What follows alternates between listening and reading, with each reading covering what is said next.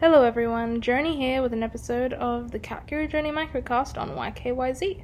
Hope everyone's having a great day, and today I wanted to talk about why cats seem to be so afraid of cucumbers. Now this might sound kind of weird at first, so I thought the same thing and wanted to test it out myself. Now what I found is that one of my cats really disliked the cucumber and that her hair stood up on end and she seemed very wary of it. However, my other cat didn't care at all that the cucumber was next to him.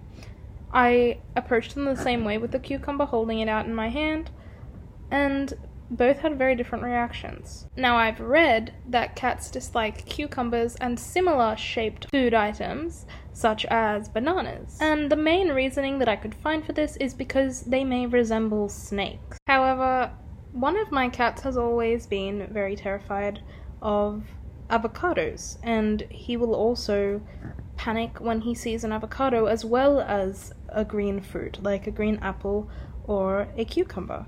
So I wonder if there's a little bit more there. I wouldn't recommend purposely trying to get a reaction out of your cat with a green fruit, but I was wondering if anyone has had any experiences like this in the past. Until next time, Cat Guru Journey signing out.